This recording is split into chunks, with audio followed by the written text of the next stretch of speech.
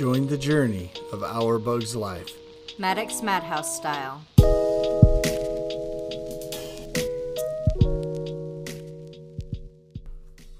Welcome back to the journey. Hello. Alrighty, so Maddox Madhouse style. The journey begins with our little Aria bug. And basically, she's calling me. Is. In the middle of the night, she calls me. And It she never needs ends. something. So while I am taking care of her, we're going to go ahead and have Bonnie explain, or actually start with, where it all begins for our little bug. The conception. No. Family show. So before Aria was... before I got pregnant with Aria, we actually had 2 miscarriages. So when we found out in May of 2012 that we were pregnant again, we had decided that if it was a girl, we were going to name her Aria Hope. Reason being is, for those of you who aren't well versed in music, an aria is actually a type of operetta. So it's a song. And then hope, everybody knows what hope means. So, during my pregnancy, I actually came out to Utah to visit my family in August of 2012. And while I was there, I actually started having some bleeding and some cramping. And I went to an OB out here who actually goes to my mom's church. And he put me on bed rest. So what was supposed to be a 2-week trip turned into a 3-month stay with me being on bed rest, so that I didn't lose her. And I was finally able to go back to Arizona, where my husband was moving us into a new home and everything like that. And I went back shortly after Thanksgiving. We had her on February 1st. 6 pounds, 2 ounces, 18 and a half inches, I think, or 19 and a half inches long. Perfect in every way. She came out strawberry blonde, which really confused me because neither my husband nor I have red hair.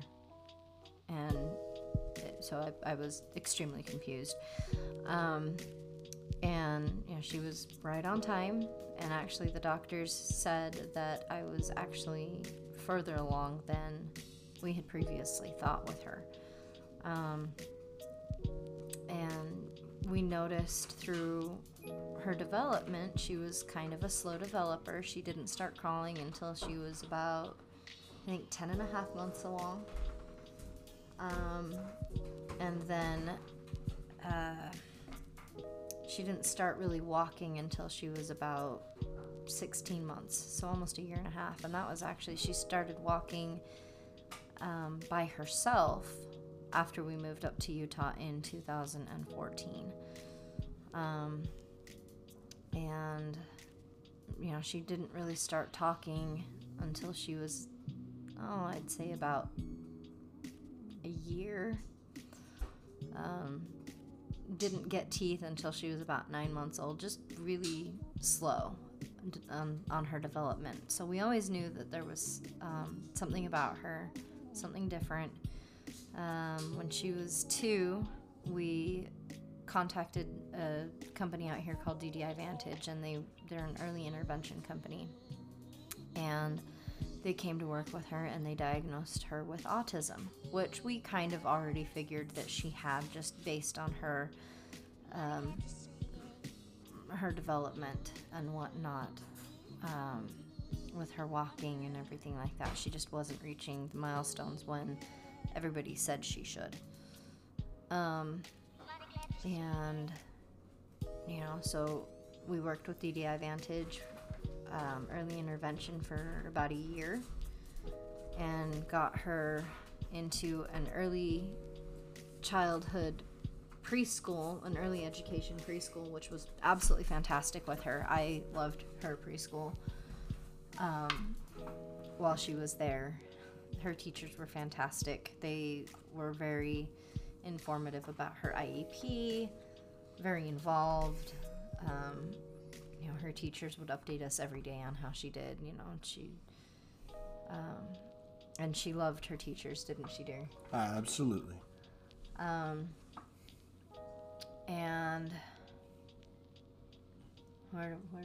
do I just... Keith is over here percolating. There's steam coming out of his ears. It's quite entertaining. Yeah, actually, so It's like a it teapot. was in just shortly after we got her in, I think that which was February of 2017 16 is when she started school. in the fall. No, Okay, so this she was started preschool in February, the day after her birthday, in 2016. okay. So basically, this was February of her first full year there in the preschool, and it was actually in March of that year. Yes. That's this is where things really started going downhill in a sense, because she had never really been sick. She had been sick, but she hadn't really been sick. She to was, this point in time. she got the occasional cold, but that was really the extent of her illnesses. She was always our healthy kid, ironically. Right. So in March of 2017, she actually got very sick, and we took her in and discovered that she had pneumonia. Joy of joys. And we found out she caught it from her older brother, Karsten, who had it in February. But he didn't have to be hospitalized, but they did say that it was a very contagious strain of pneumonia. So, naturally, Aria got it. None of the rest of us did. And so, that hospital stay was kind of not fun, was it, dear? No. I was there. Tell us about the hospital stay. So we took her into the ER at Altaview Hospital here in Sandy, and her oxygen level was, I think, what was it, 83 was what her oxygen percentage was. It was low. It was really low, and they like it to be up above 90, and they couldn't get it to go back up without oxygen, and so they decided to admit us over to Riverton Hospital, where they have a primary children's unit. We were there for about a week, and during that week, I stayed with Aria the entire time. I did not leave the room. I didn't really eat a whole lot. We were strapped for cash real bad, and we had doctors coming in every 4 hours to check on her, check her vitals, so sleep was not to be had.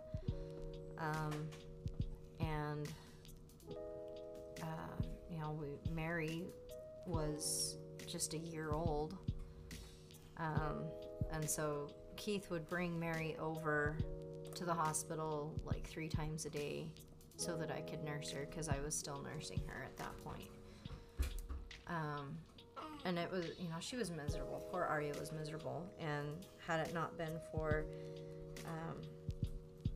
many angels, I probably wouldn't have eaten anything at all. Just because I couldn't afford the hospital food, and they would only give me 1 voucher for the entire week that we were there. And I think we were there for, 5 days? It was a nightmare. Yeah.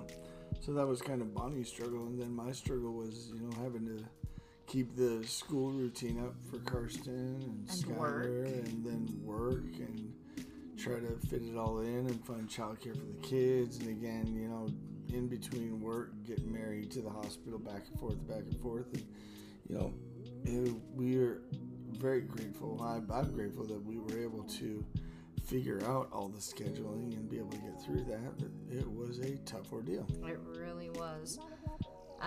So she got released from the hospital after about 5 or 6 days. I'm not entirely sure how many days she was there.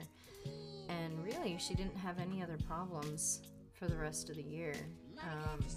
We did notice that when we talked to her, we kind of had to yell at her after the pneumonia. She couldn't hear us unless we were talking really loud at her. But other than that, they were real. Thank you for listening, and tune in next episode to continue the journey of Our Bug's Life, Maddox Madhouse style.